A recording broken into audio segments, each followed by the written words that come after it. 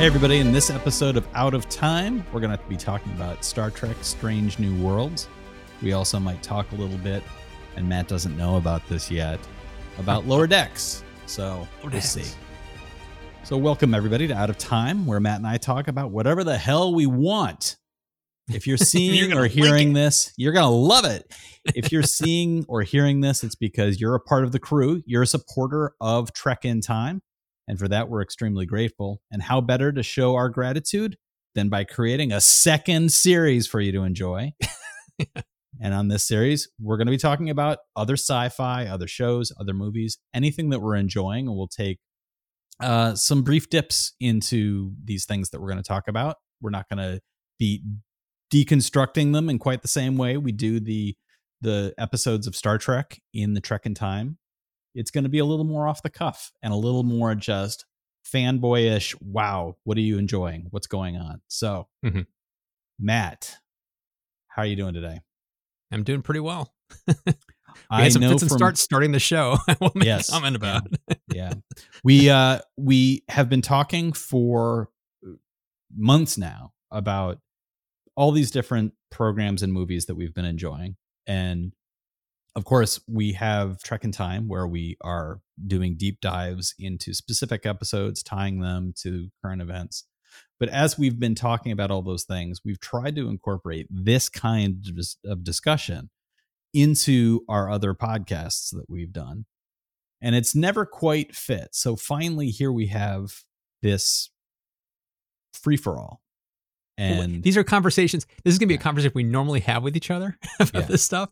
We just happen to be recording it now. We just have to be recording. We've had these conversations for years, and it all goes back to, when we were kids. We grew up talking about all this stuff, and that hasn't gone away. So this is an opportunity for us to share our nerd boy fandom around this stuff. I just think it's funny that all of this, the build up to all of this is like, finally, we have a place to talk about the stuff that doesn't fit into our Star Trek podcast. So what are we going to talk about first? More Star Trek. Let's get into it. We're talking about Strange New Worlds. Yeah. I have just, over the past 2 days, finally had an opportunity to check in with it. Yeah. I watched 2 episodes, and you've made comments previously about what you think about Strange New Worlds.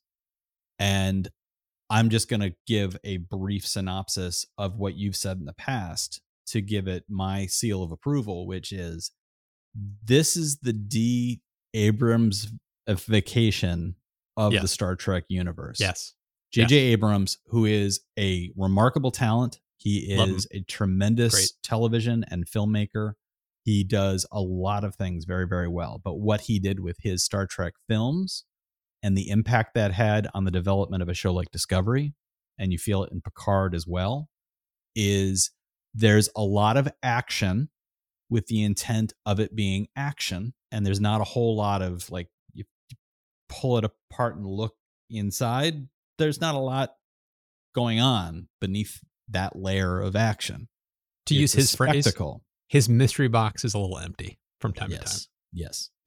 Strange New Worlds strikes me right out of the gate like they took an element from Discovery around this captain, and the mystery box here, everybody right out of the gate knows what the mystery box holds. It has his knowledge of his own future. Everything around that makes the rest of the show feel like it is standing on extremely solid ground. And I am having a hard time really comprehending how much I enjoyed both the first 2 episodes of this series. I thought, what a remarkable rediscovery of Star Trek. I can't recall seeing something that felt so Trek. And I am including like Next Generation, Deep Space Nine. This feels like the original series. It's remarkable.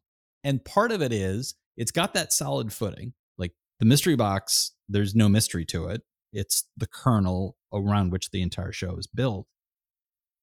But what it has the mystery comes from the cosmicness of what they're coming up against. Mm-hmm. And I'm thinking in particular of the second episode, in which there's this element of a threatening comment on a planet's future, people who are so pre-warp technology that they're living in huts in the desert, and a group of aliens who call themselves the Shepherds, who are taking care of the comet because the comet knows. All of that is super duper 1960s sci-fi cosmic. It is just like, there are mysteries. Too. There are mysteries out there you can't comprehend. Your little human brain can't wrap around cosmic truth like this. So don't question us when it comes to our faith. And then underneath that, you have using heat to change the trajectory of the comet. You've got the comet leaving traces of moisture in the atmosphere, which then leads to rainfall on a planet that's bone dry. Like you said, there's hard sci-fi in there, but under a cloud of cosmic belief systems that are so future tech, they're no longer science, they're faith. Yep. And I'm sitting there watching this and just like, I feel like I just watched the original series. It's kind of breathtaking. This is one of the problems I think some of the other Star Trek shows have fallen into. It's they lose some of that, like you're saying, that cosmicness, that wonder, that sense of wonder that's there. We don't completely understand this, but we're going to kind of go with it as best we can to try to solve a problem. Where some of the more recent Star Trek series, like Discovery, they tend to fall into that we're going to science the shit out of this. And it's like, what they're then doing is they're doing that to us, the viewer, of, you're just talking about like, how are we going to solve this problem? Well, nanoparticles. It's like, okay, that's the get out of jail free card for them. It's like, it's kind of like they're the ones creating the mystery, the cosmic wonder for us, but it's not working. Where this is, we're relating to them because they don't understand it. We don't understand it. But there's this other thing out there that's saying you don't have to worry about understanding this wonder. So it's like, it's a lot more exciting and it pulls you in better.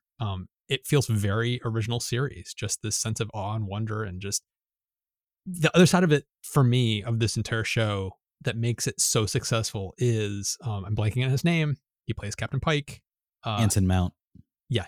He is the perfect the perfect casting, the perfect captain. His sense of swagger and irreverence. Yeah. He is jokey. He's cracking jokes. He's being funny. I can't remember if it's episode 2 or 3. I've watched all 4 of the first episodes.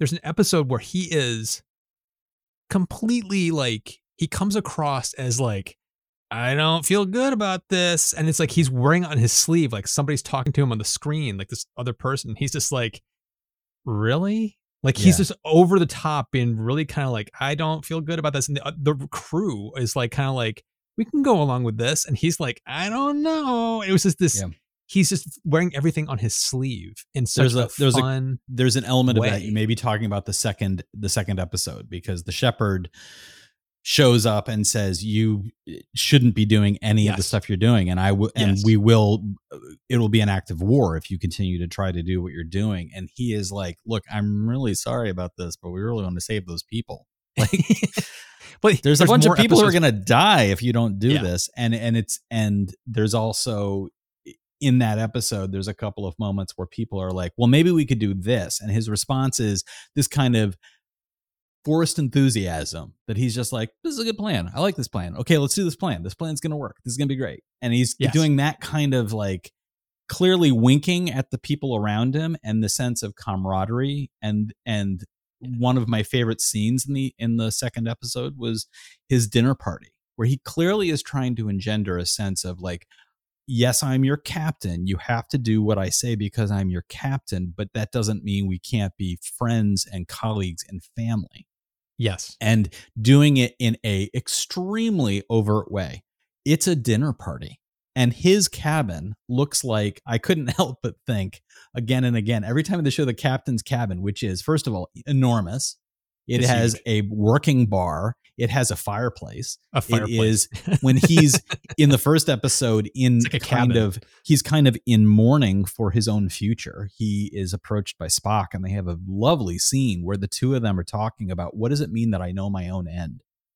And it's all shot in a very dark room with the fireplace going, and he's drinking brandy. And I thought for a moment, I'm like, are they in a 10 forward? Are they in a, like, that must be like a rec room for everybody on the crew. But then in the second episode, it's revealed like, no, this is his cabin. I couldn't help but laugh and think it reminded me of Our Flag Means Death. Yes. HBO series, which is a comedy, which is based on an actual man. I don't know if you knew that about that series.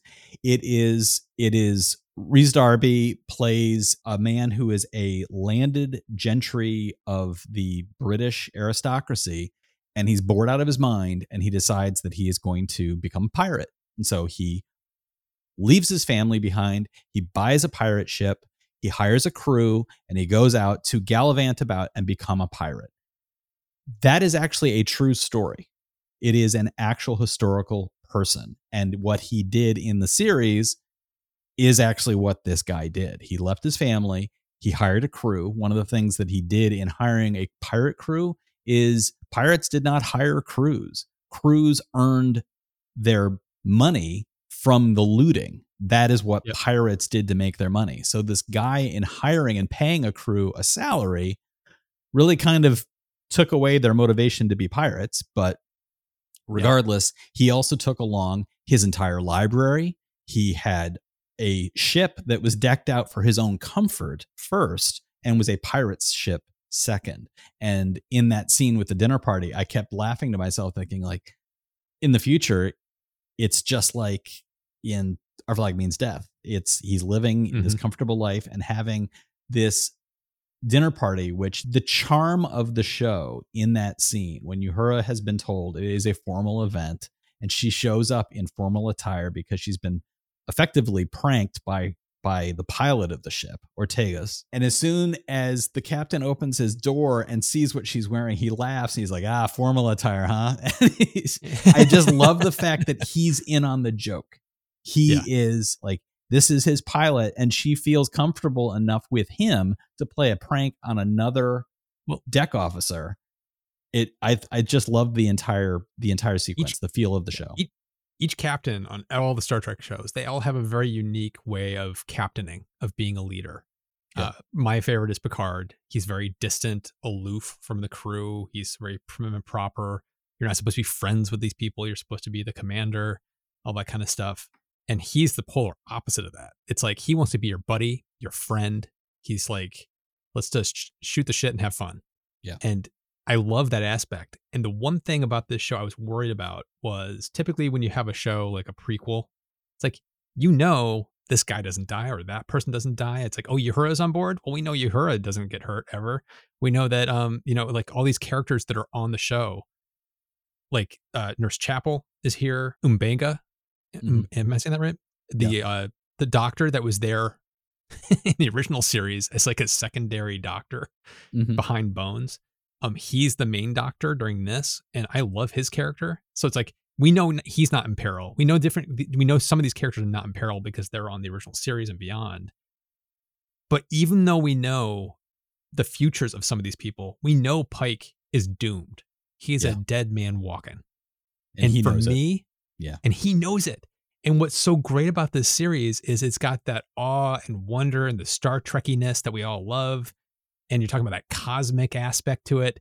And he is a dead man walking. So there's this little thread of just darkness to the show where then he has to, he's grappling with that. And as a viewer, I'm on pins and needles of like, I know it's not going to happen in season 1, but it's like, there's this feeling of dread. When's it going to happen? Yeah. When is his vision going to happen? When's it going to come true? Is it season 2? Yeah. Is it 3? How long is this show going to go for? Is it going to be the end of season 5? Like, what is the plan for this? And so I'm kind of on pins and needles waiting for the needle drop of the fiery vision that he has of himself basically almost dying. Yeah. It's for me, I think that's I got to tip my hat for my review. It's like, I'm tipping my hat to the showrunners of this specific show, because when they announced it, they talked about how we're going back to the original Trek. It's not going to be a season-long story. It's going to be these little episodes that are standalones. We're going back to the way it used to be. I had this worry of like, oh, is this going to be like what they think it was like? And it's going to feel like a shallow version of the original. To me, I don't think it does. To me, this is like really hitting that Star Trek chord I have not felt in decades. And we're watching Enterprise. I love Enterprise, but this feels more Star Trek than Enterprise. This feels more Star Trek than Discovery. It feels more Star Trek than anything we've had in years. For me, it's the most Star Trek I've felt since Next Generation. Because for me, Deep Space Nine did not feel Star Trek. For me, because it was very different from a typical Trek. Voyager. What's the other one? Voyager. Voyager I enjoyed, but it felt like the CW version of Star Trek. Right. You know what I mean? It felt like it felt lesser than, even though it was good. It felt lesser than to me. So this, I am beside myself of how much I'm enjoying this show. Yeah. It's really working for me. I absolutely agree. I think, and I agree with your assessment of the casting. They found pitch perfect people, everybody from the Doctor to the Captain, the feel of the people, the Uhura, the actress who plays Uhura in that second episode. I was just like, what an amazing job she's done of taking a character who was always just literally in the background and had moments in the original series, but to make that character suddenly have this depth to her that I know more about Uhura now in this one episode than I do from decades of her in the movies and TV shows. Yeah. It's like, it's sad to me that here was this potential great character you can be tapping into. And this show on episode 2, it's all about Uhura, and it's like amazing. She's great. The casting of her is great. The way they're shaping her is great. It's like, it's just, there's so much good stuff to mine here. I'm really excited for the rest of the season. I'm really excited to see where they take it in season 2 and 3 and beyond. I absolutely agree. And to follow up on all of that, I'm going to make a recommendation for another Star Trek series. And I never thought that I would be making this as a recommendation, because when this show first came out, I thought, are you kidding me? Really? Star Trek Lower Decks. I finally decided to give it a try. And I have to say, if you're looking for a Next Generation itch to be scratched, believe it or not, this will scratch that itch. It is a little bit like Next Generation with a few drops of Rick and Morty. Okay. It is, especially animation style. You can really see that in the animation style, the design of the characters. But what it is doing is a set of characters who are the not main guys on the crew. They work, it's in the title, on the lower decks of a ship in the Next Generation era. But it is all about this one character who is named Beckett, and she's played by Tawny Newsome. And her foil is Brad, who is played by Jack Quaid.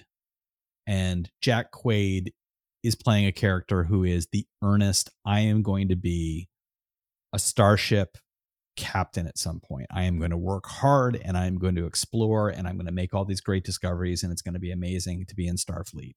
And she is a person who she's the Hawkeye. Mm-hmm. She is wisecracking, experiential. She knows stuff, but it's not book smarts. She's been out and lived a life, and she's having a hard time keeping herself out of trouble.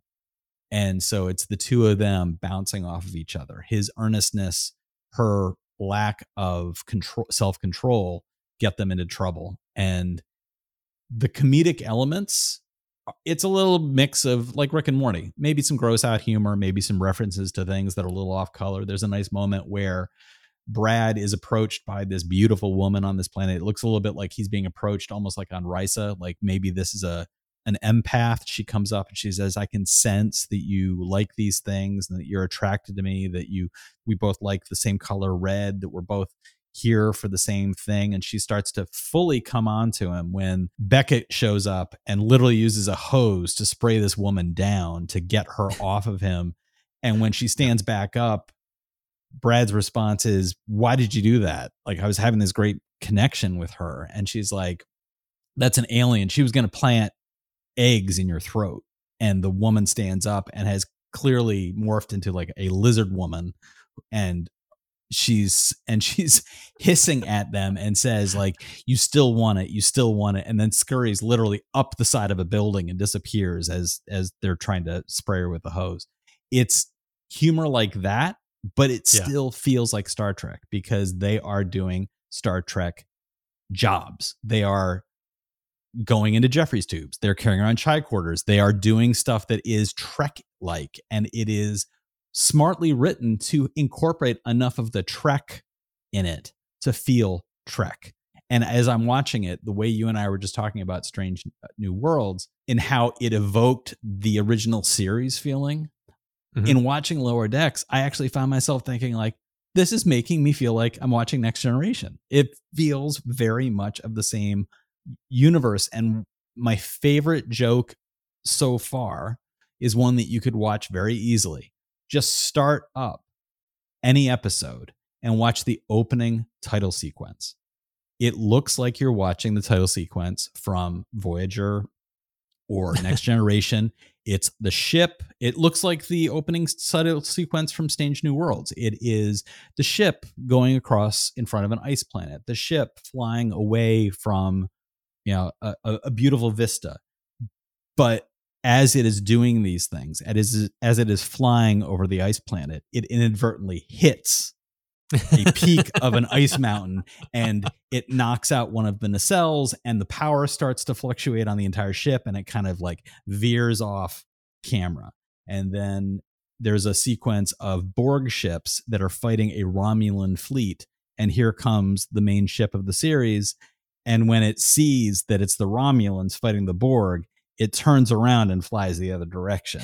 It is full of these sequences that just completely undo the majesty of what the visuals look like. So I got to watch this show. I've heard so many people recommend it. It's been recommended to me numerous times. I just haven't gotten around to watching it. But I've watched the other animated show, the Prodigy, Star Trek Prodigy, and I've watched all like the Discovery and all that kind of stuff. The one thing I kind of want to say globally is I think collectively as Trek fans, we need to be comfortable with the idea that not every Star Trek show that they put out has to feel like classic Trek. Yeah. And I like that they're not doing that. They are they're pushing the boundaries as to what Trek can be. And by doing this, they're going to be expanding their audience and get more people into the Star Trek universe. And some people will only like kids will love Star Trek Prodigy, but it doesn't feel like classic Trek, but it's Trek enough. It's Trek adjacent, and I had fun with it. It's Lower Decks sounds the same way in a different direction. That Rick and Morty vibe in the Star Trek universe. I want to see them do more of this. I want to see them to try different things. I was worried that everything they were going to do was going to be the J.J. Abrams style Star Trek. They're not doing that. They're doing a kind of a really wide variety of things, and I'm excited to see what they do next. Because if they can keep delivering us things like Strange New Worlds and giving us stuff like Lower Decks, it's like, have at it. Go nuts. It doesn't mean I have to watch it all. It's like, I'm going to watch the ones that resonate with me, but I would much rather have more people into the Trek universe than fewer. Absolutely. I completely agree. And I think that kind of staking out of different territory is not only good for a franchise like Star Trek, but I think it's on display in the Marvel movies and TV shows right now, where the movies seem to be telling we're heading toward another version of an Avengers like supergroup, the team coming together to do a thing. The way they're building that team is with series that have different takes on what the tone of the show might be. And I appreciate that. You can have a Moon Knight, which is more psychologically driven, showing somebody dealing with effectively a demonstration of mental illness, and a show like She-Hulk that has been now teased out as it is arguably going to be a sitcom. It is going to have an Ally McBeal style of she's a lawyer, and it's mixed in with this comedy of she's also going to be the cousin of Dr. Banner. So it's, you get a different audience and lead them to the same promised land. And I think that that's what we're seeing right now with these different Star Trek shows of, you want the Abrams version, we've got Discovery. You want the classic feel, we've got this Strange New Worlds. You want something that's just kind of a mixture of comedy and sci-fi. We've got this, and we've got stuff for the kids. I think it's very smart to build all these things out in these different ways.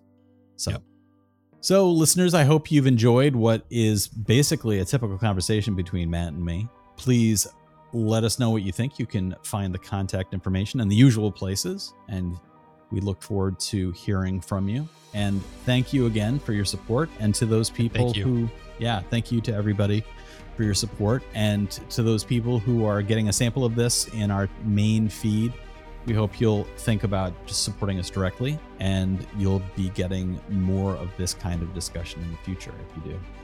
So thanks once again for checking us out, and we'll talk to you next time.